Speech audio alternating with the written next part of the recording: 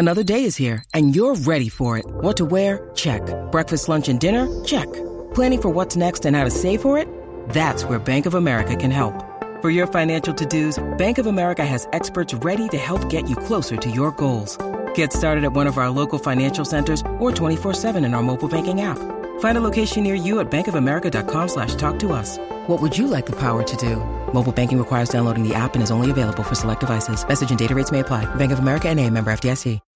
When you need mealtime inspiration, it's worth shopping Kroger, where you'll find over 30,000 mouth-watering choices that excite your inner foodie. And no matter what tasty choice you make, you'll enjoy our everyday low prices, plus extra ways to save, like digital coupons worth over $600 each week. You can also save up to $1 off per gallon at the pump with fuel points. More savings and more inspiring flavors make shopping Kroger worth it every time. Kroger, fresh for everyone. Fuel restrictions apply. And now, WrestleMania. Welcome, ladies and gentlemen, to a worldwide audience to the most famous sports entertainment extravaganza of all time. And welcome in to Mackie and Judd's, actually Mackie and Declan's WrestleMania Rewind. And we are up to, Declan, we are up to the gateway to the Attitude Era. WrestleMania, you know what? WrestleMania 14, I can't continue until we get our entrance music. Okay. Hit the music.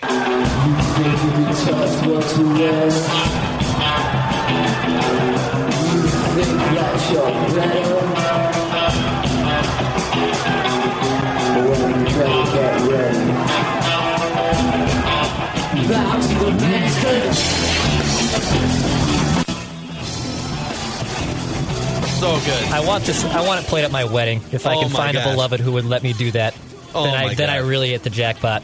I forgot to bring it into the studio here, but in my car, I have a dog tag that I bought on WWE's website, WWF.com at the time. It's a D-Generation X dog tag. I just thought it was the coolest thing ever. Yeah. I wore it for like 3 years. It says D-Generation X on the front, and on the back it says 2 words, suck it. Yes. I almost pulled the trigger on one of the jerseys, the 69 suck. Yeah. I almost pulled the jersey. It was like a year ago, and it was like $90 on eBay, and I'm like, man. Worth it. I think it's worth it, and I still might do it. So WrestleMania 14, March 28th, 1998. Inside the TD Garden in Boston, Massachusetts, in front of 19,000 plus fans. The Attitude Era is off to the races at this point, and this WrestleMania is the official crowning of Stone Cold Steve Austin as the face of the company. In fact, this was also, after this WrestleMania, Monday Night Raw officially took the ratings war back, and they never looked back. They kind of oscillated back and forth, I think, a little bit in, the spring of 98, but this is, this run to WrestleMania. And then Monday night after and going forward is what put WWF back on the map as the top wrestling company in the world. There's so many things to get to off of this, but let's just start with your favorite part about WrestleMania 14. I think probably the Undertaker and Kane just build up. Oh my God. It was like a 7-month buildup. Yes, it was a long time coming. And then even the Michael Cole Diet Dateline promo shoots and voiceovers, it felt like kind of a Diet Dateline scenario. Yeah. I think just the Undertaker coming out with the goons or the Druins, the Druins. And is just it Druins or Druids? I think it's Druids. Is it Druids? Okay. Yeah. But just his entrance for that is so spooky, and they set it up so well.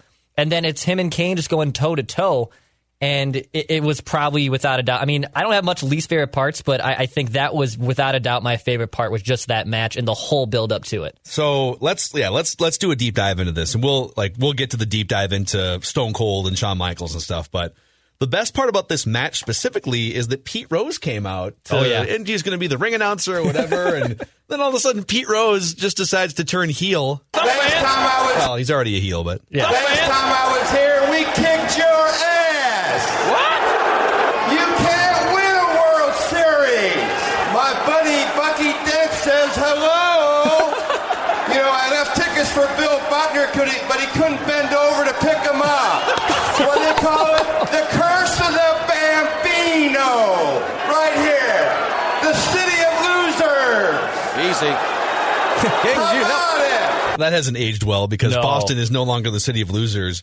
But then Kane comes out and gives Pete Rose a tombstone pile driver. And Pete Rose, by the way, not only did he make $25,000 for this appearance, according to our buddy Michael McGivern, and we'll get to his facts in a little bit, he sold that tombstone like a pro, man. He laid there unconscious. I think he's a member of the WWE Hall of Fame because of this moment. He's also been tombstoned, I think, on a couple other occasions by Kane.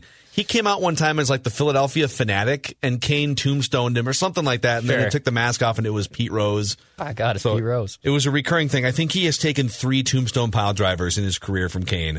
I love how Pete Rose can get in the WWE Hall of Fame, but like Sid Justice is on the outside looking. Macho Man Savage. So this build-up you mentioned, this is the promo that they ran. Epic. The resurrection of a damned soul. The torment of a troubled past. Born of the same blood. 2 brothers. Now the story must be told. Undertaker burned the funeral home to the ground. You killed your family, Undertaker. I know it. You're a king of Oh my God! Oh, dude. so good, dude. Goosebumps. So this was an amazing 7-month build-up from when Paul Bearer started cutting promos teasing Kane in the early fall, like late summer, early fall of 1997. And then Kane debuts at the end of the first Hell in a Cell match in like September at Bad Blood pay-per-view. Yep. And so then Undertaker refuses to ever fight his own brother Kane. And that cat and mouse game kind of plays out through the rest of the winter. And then they sort of tease an Undertaker-Kane union, right, where they fend off other bad guys, and then they do the, oh, what a moment, Jim Ross thing, where Undertaker gets on a knee. And I remember almost crying as a junior high kid watching that. Like, tears of joy. Spine tingling, like, oh my God, it was so amazing. good, dude. And then the geniusness from the Royal Rumble. So Shawn Michaels versus Undertaker for the title at Royal Rumble. And that's also when Shawn Michaels he already had a bad back, took a bump off the casket and basically herniated 2 discs in his back. And so at the end of the Royal Rumble, Kane comes down and puts Undertaker in the casket and wheels it back and sets it on fire. Yeah. And so Royal Rumble ends with Undertaker being set on fire inside of a casket, and that feud is just off to the races. And so it took 7 months of build-up for Undertaker to agree to fight Kane. You never see build-ups that are any more than like 6 weeks in today's wrestling. For sure. Because people don't have the attention spans. So to brilliantly slow cook that entire feud for 7 months before those two guys get in a ring against each other. And then, of course, the follow-up match after WrestleMania. So Undertaker beats Kane at this WrestleMania. And it was a pretty good match. Like, it wasn't like the best match of Undertaker's. It was a pretty good match. But the month after this, at the next pay-per-view, I think it was at Unforgiven or something, or Judgment Day, one of the two. That's the Inferno match, the first ever Inferno match, where they lit the outside of the ring on fire all the way around, and the loser was the one that got set on fire, and Kane lost that match too. But the whole thing was amazing. So. I would say, I mean, the match itself is probably not like Undertaker's number 1 or even 2, but I think in terms of the build-up, the promo, everything that went into it, I think it is the best Undertaker WrestleMania storyline going into it. I think it is, just because you saw this Undertaker as a half brother, and then when he sees him, he's white as a ghost in that Hell in a Cell, and then he tombstones him and costs him the championship essentially. And I would say just the build up to it was phenomenal. And then even when Undertaker wins on like basically a kind of an awkward count out too, by like Kane pretty much kicked out. Yeah, it was weird. It was a little weird. And then Kane just kicks the crap out of him again too. Also, Paul Bearer. Poor little Paul Bearer trying to stomp on Undertaker, just like, that was funny to watch. It was more comical. It was like, let's get Paul Bearer to do some cheap shots on the Undertaker, which is hilarious. Yeah, and I think if you're to rank like all-time Undertaker WrestleMania storylines, I agree, this is number 1. Some people might argue, well, the Shawn Michaels Undertaker stuff from like 10 years later in like 2008, 9, somewhere in there, that was also really good stuff. Oh, yeah. And the Undertaker Triple H stuff was really good too, but this is just...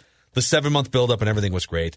So, all right, my favorite part of WrestleMania 14 was Shawn Michaels grinding out a back injury and somehow getting out there. I mean, the match was not great. because Shawn Michaels could barely bend over to do anything. Like his back, he had 2 herniated discs, and it got worse throughout the match. Let's do a deep dive into this match. Oh, yeah. Because this is one of the most important matches in wrestling history. It's like not the match itself. The match itself was kind of a dud. Yep. And Shawn Michaels feels bad about it. Stone Cold feels bad about it. It was more the symbolization of the match and everything leading up to, like, from the Montreal Screwjob a few months earlier to Shawn Michaels starting Degeneration X with Triple H and Mike Tyson joining in as this massive, still like at the peak of his popularity, sports villain. Mm-hmm. And Stone Cold Steve Austin was on a 2-year slow cook to overtake the top spot in the company, and it all culminated at this WrestleMania. And I will say, too, Dex, the atmosphere for this match was electric. It was big fight feel, legitimate. Even showing Stone Cold walking through the tunnel. I have goosebumps right now. I do too, dude. I straight up do. When he's walking through then that Stone Cold strut, and everyone's just going nuts. Yes, and so this is how it played out. And then, by the way, good luck not getting goosebumps from the JR call here, too. Yeah. Austin ducked it. Austin going for the stunner, and Michaels counter. Michaels going for another kick. Austin, he got it! The stunner! Mike Tyson in! Austin is the champion! Stone Cold! Stone Cold! Stone Cold! Wait a minute! The JR. Tyson is double cross the end! It's a double cross! The Austin era has begun! Dude, like the 3 Stone Colds, like that is iconic. Yes. Stone Cold! Stone Cold! And at the beginning of the match, like JR is A-game JR here. This is peak JR. At the beginning of the match, I don't know if you noticed this, so the atmosphere is electric. Fans are going nuts. It's just like rabid new wrestling fans. I wasn't there, but I was one of them. Like I had been out for like 4 years. I'm back in this. And at the beginning, right as he's sort of setting up the match, JR says, as Shawn Michaels is about to enter the arena, JR takes a shot at both Hogan and Bret Hart, I think anyways, by calling Shawn Michaels the greatest champion of all time, folks. So Michaels is doing his cocky thing, about to walk out, also knowing that like he has a debilitating back injury, so he's trying to get pumped up. He's on painkillers. And JR drops the line, folks, as they're looking at Michaels before he enters the curtain, folks, this is the greatest champion of all time. And I think that was a direct shot at the 2 guys who left for WCW. Just a thought. But interesting. No, I like that. It was amazing, and this was Stone Cold's first ever WWF title win. So what else did you observe from this match? Well, right before Michaels takes the walk out, he says and I don't know if it was in McGivern's notes, but he says, "This one's for you, Earl." Do you notice like he says that like he's chewing his gum? Do you know what he's talking about? Earl Hebner. That's right. He had a brain aneurysm. That's right. And was not able to ref the main event match. Yeah. But I just think even though the match itself is very clunky because you have 2 guys, one guy in Michaels whose back was being held up by spit and luck and painkillers, and Stone Cold who was still also rehabbing from his neck injury. Broke his neck 7 months. Neck 7 months ago. So it was the match itself is clunky, but just the vibes of it, you see, the emotion you feel when Stone Cold's walking out, you can hear Boston going crazy. Then even Michaels, China, and Triple H flicking off the camera as he turns the corner, them jamming out to the DX band. Like, it is goosebumpy. It is super goosebumpy. And even like I said, the match, not so great, but the build-up and the electricity, you could feel it, and it made up for the clunkiness of the match. Yes, and this wound up being Shawn Michaels' last match in WWF for over 4 years because of all the back problems and painkiller addiction and other personal issues. He was the commissioner for like a year during that stretch. Did some commentary too or something. Yeah, but he did not wrestle. And I can't say enough about how much of a freaking grinder pro that guy is to go out and not only to wrestle, but to like take the bumps that he was taking. So every time Stone Cold would gear up for something, like you knew Shawn Michaels was probably gritting his teeth. And you think about, and the first time I watched the match, I didn't realize the extent of his back injury. So I'm watching it live as a kid. Like I just thought it was kind of a dud match. But then you go back and watch knowing how bad his back was. And there, like you notice it throughout the whole thing. Yeah. He's gritting his teeth. He's dropping F-bombs. Like he's frustrated. he's rolling out of the ring at times so he can stand up. Like he's rolling out because he can't get up on his own. He's rolling out of the ring to physically stand up. So he's just like putting his feet on the ground, and then he climbs the steps and gets into the ring. It's like, what? Yeah, you can tell that back was just killing him. And so he just kept going back to the same moves, like stomping Stone Cold and going for the knee and stuff.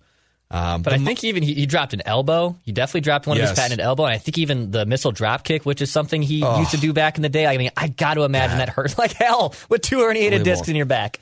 And then the whole Mike Tyson angle. So the build-up, they introduced Mike Tyson back right after the Royal Rumble. I think it was the night after the Royal Rumble as the special guest enforcer. And Stone Cold comes out and basically tells Mike Tyson, like, you're in my world, flips him the double birds. Tyson shoves him. And they're off to the races. It's on SportsCenter and all over the national news the next day. Because Tyson was only like a few months removed from biting Evander Holyfield's ear off. Right. He was suspended from doing anything else in the boxing world. And so this was kind of his opportunity to stay relevant and make pay-per-view money. And Tyson's a terrible actor, by the way. Oh, awful. Just like they had to just sort of keep him in the corner and stuff. But he comes in, he counts the 3, then they do he does the Stone Cold shirt thing. And I just all of it, like from the Mike Tyson integration to Shawn Michaels grinding out the back injury, but Degeneration X being off to the races. It is, I don't think it's an overstatement to say that it is the most pivotal match, maybe in wrestling history. Like it just, everything pivoted in the wrestling world, and it's the most watched time in wrestling history, all of that. In that moment. I mean, yeah, you had like 6 to 7 million people every Monday, watching the Monday Night Wars. I mean, I was more, as a kid, I was more WCW at the time, but this was when I flipped over too, is when I started going all in on WWF. This was right around that time because I loved WCW, I loved Sting. I was all in on that.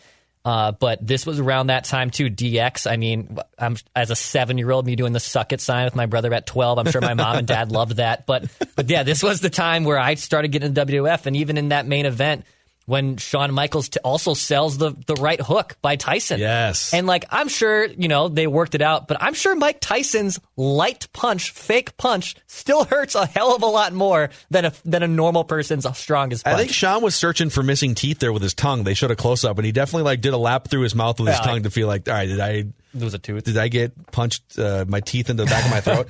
I grew up a WWF fan. I dabbled a little in WCW from time to time, but I was even through like the dead period when I would check in on wrestling. It was always with WWF.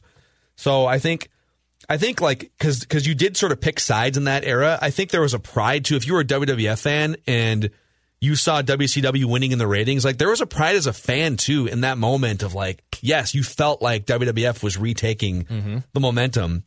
And I think it's worth also diving in. Well, first, I want to play the end of this match real quick again because it's just amazing and it gives me goosebumps. And then we have to dive into what happened the next night on Monday Night Raw.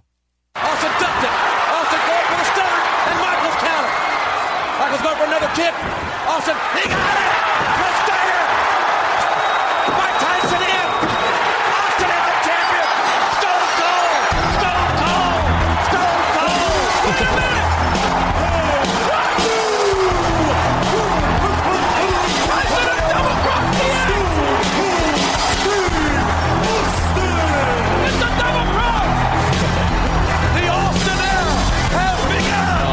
I mean, that call is just like on your Mount Rushmore of Attitude Era WWF moments. Like the Austin era and Stone Cold has begun. I'm sure DX's music's probably in there. The Rock just being that moment is one of the most pivotal. Yeah, it's insane. I have goosebumps. So then, me too. So the next night on Raw, it starts off. It's all about Stone Cold, and of course they start Monday Night Raw the next night, and Vince McMahon is out there asking Stone Cold, "Hey, now that you're champion, we can form a great partnership here. You can take my corporate brain power and your physicality, and we can turn you into the biggest champion of all time." And Stone Cold's like, "I ain't doing it your way." Yeah.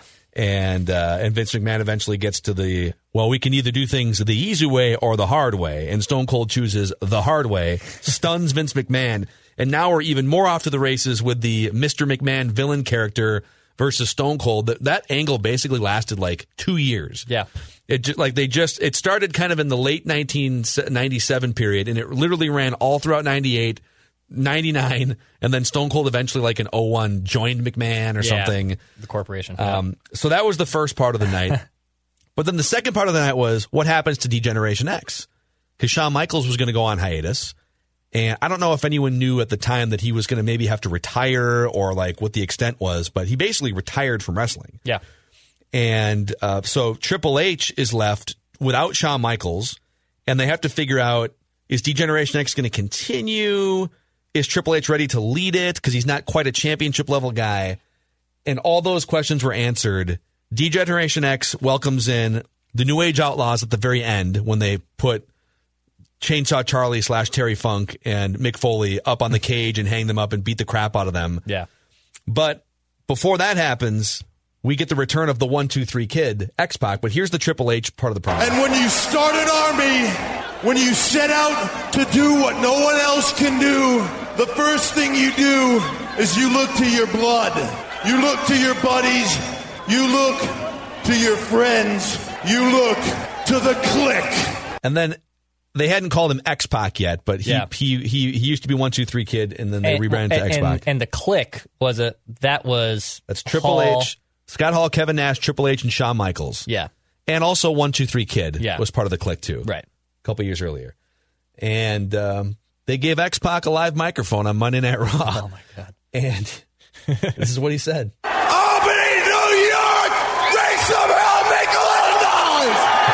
First things first, I got a little something I got to get off my chest right now. I heard Hulk Hogan come out on television saying I couldn't cut the mustard. Well, Hulk Hogan, you suck, pal. And Hulk, I got some more advice for you. You better not stop short, or Eric Bischoff will go so far up your ass, he'll know what you had for breakfast. Well, he's telling the truth so far. Okay, there's more, but let me just pause and say, this is the perfect time for WWF to really like full frontally clap back at WCW. Right. I don't think this works 6 months prior because WCW was winning in the ratings war. Mm-hmm. WCW had all the momentum, and WWF was sort of like, they were sort of getting their stuff together for a run. Mm-hmm. But to come off that WrestleMania, you can feel the crowd is starting to shift toward WWF. Stone Cold is now leading the company. D-Generation X is a big thing. The Rock is becoming a big thing. And you can just feel like now's the time to take shots at WCW because there's really nothing they can do in return at this point. And X-Pac continues. And I got something else to say. Kevin Nash and Scott Hall would be standing right here with us if they weren't being held hostage by World Championship Wrestling. And that's a fact, Eric Bischoff. So put that in your pipe and smoke it.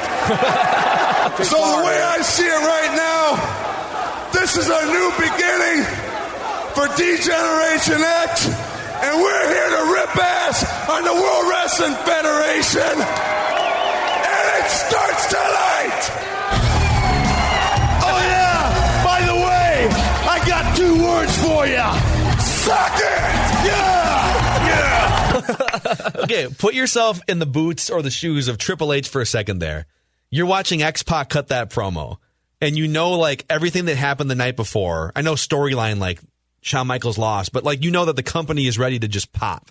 And he cuts that promo, and the crowd eats it up, and the music hits, like, how great would you feel as a performer in that moment? Dude. Just inject it all into my veins. Yes, absolutely. It's like the 7th time I have goosebumps in this WrestleMania rewind. 'Cause it is pretty epic, and that's why I said last week, like, we have to go back and watch this because it is, I think, one. I mean, Raws after Manias are typically really, really good, but I think this is probably also at the top of terms of what happened the next night after WrestleMania. Yes. Also, the vignette debut of Val Venus was part of the Monday Night Raw after WrestleMania that year. So my only other question off of this Shawn Michaels, Steve Austin angle and storyline, you know, we did, when Michaels came back in 2002, we did get the Michaels Triple H feud. And they fought 3 different amazing matches, including a street fight at SummerSlam and in the 3 stages of hell match or something. Like, they fought in all these matches. Chambers, yep. Yep, and they carried that feud out, and it was great. And we saw Michaels versus Taker and Michaels versus, like, Chris Jericho and stuff. And so we definitely, and Michaels versus Angle, we got a lot of great Shawn Michaels stuff from 2002 going forward. And he was still only like in his mid-30s. So it wasn't like he came back and he was 50, right? But think about what we missed out on. Shawn Michaels was the best wrestler in the world and the best promo cutter in the world and just like the best everything in the world in 1998. He just was. He was also very troubled and had major issues personally and stuff. But think about what we missed out on from 98 through 2002. I get that like his absence allowed Stone Cold and The Rock and Triple H to rise above. But imagine if you would have put like we never really got Michaels versus The Rock cutting promos against each other, right? We never really got like Hulk Hogan coming back, which may have happened a little earlier. Who knows? Like think about all the possibilities of 1998 to 2002 if Shawn Michaels was still part of the WWE. We would have gotten that Triple H Michaels feud in more of a natural progression. Yeah. So he's my all-time favorite. I mean, it would be. It's not the same because I think there weren't as many good guys, but like imagine if John Cena in 2006 stepped away for 4 years. Like imagine or he had an injury and not just stepped away, had an injury for 4 years and from 2006 from 2010 just wasn't involved in the company. Yeah. You know, like they would have been in a lot more trouble. I think I would actually make the argument they would have been in more trouble then than they were in 98 because at least in 98 everything was working really well for them. They had other characters that were still solid. But I know you basically took away 4 years of Shawn's prime. I mean, he was 31, I believe, at WrestleMania 14. So crazy. So from 31 to 35, I mean, he still had plenty of, and we've seen wrestlers wrestle to their 60s, but Shawn Michaels comes back at 36, 37, and is still an unbelievable performer. But but he had to change up his entire style. It was completely different, but he could still wrestle and still cut a promo. Yeah. So some other things here just throughout the rest of this WrestleMania. The Rock versus Ken Shamrock for the Intercontinental title. Shamrock could really work, man. Like I love Shamrock. That guy could wrestle. Yeah. And he's kind of a psycho. And the match had an interesting twist at the end where Shamrock goes over, he gets The Rock to tap out, and they keep the belt on The Rock, which is kind of a genius move to just like keep The Rock as the leader of the Nation of Domination. Yeah. They put Shamrock over, but they keep the belt on The Rock because Shamrock wouldn't let the ankle lock submission hold go, and he's got the psycho look in his eyes. I love it. Also, I believe it was early on at the beginning portion of this WrestleMania where The Rock gave the "If you smell what I'm cooking" line in an interview. Yes. I think that's when he first drops. He doesn't do it in like maybe the Rock tone, but I think he drops it If you casually. smell what I'm cooking. Yeah, he says it casually. He dropped the People's Elbow in this match before it was called the People's Elbow. So that was good. We had Triple H, Owen Hart with Sergeant Slaughter handcuffed to China, which was fine. It was a good angle. LOD 2000 against the Midnight Express. Bob Holly is probably the most interesting one here because he became Hardcore Holly later on. That's right. But I want to just real quick because we only have a few minutes here left. New Age Outlaws versus Chainsaw Charlie and Mankind in a dumpster match. This was a fallout from one of the great angles in Monday Night Raw history a few weeks earlier. It was like 7 or 8 weeks earlier. And I remember like I kind of got back into watching Raw on a weekly basis in the later part of 1997 as the Montreal Screwjob was happening. And then I was fully hooked like weekly in early 98. And I just remember one of the Monday nights, the New Age Outlaws stuffed Mankind and Terry Funk in one of those big dumpsters and pushed it off the stage. And it fell like 8 or 10 feet or whatever to the bottom. And the way that they went about that angle, they stopped the entire show, brought ambulances in. Jim Ross and Jerry Lawler treated it like they later on, a year later, treated Owen Hart's death. We're like, folks, something serious has happened here. Yeah. And they sold the hell out of it. It was amazing. And it led to this great blow-off match at WrestleMania. Actually, the blow-off really happened like the next night when the New Age Outlaws got their actual comeuppance over Chainsaw Charlie and Mankind. So, fun facts from listener Mike. I'm just going to read from this. In 1998, WCW was still riding high in the business war with WWF, but several seismic events were transpiring that would change the wrestling world forever. The first was the infamous Montreal Screwjob, which would see the end of Bret Hart's tenure in the WWF. A free agent, Bret Hart was double crossed over by Vince McMahon, had the WWF Championship on Shawn Michaels. Austin was popular at this time. The Monday Night ratings war was so intense that a combined 6 to 7 million people were tuning in each week, typing the cable ratings. It was certainly a different time in the media world, but to put into context how many people were watching every week during this time, Fox right now, Network Fox, pays WWE $200 million a year in a rights fee to get 2 million viewers every Friday night on a good night. Right. And so for these two In cable TV 22 years ago, not network TV, so cable TV, we're getting 3 times that audience. That was the peak of wrestling, and I don't know if it'll ever be topped, really. Certainly not in terms of cable TV. And so what originally happened with the Mike Tyson angle was, hey, Tyson's on the bench, he's suspended, and Tyson wasn't allowed to make pay-per-view money as a boxer.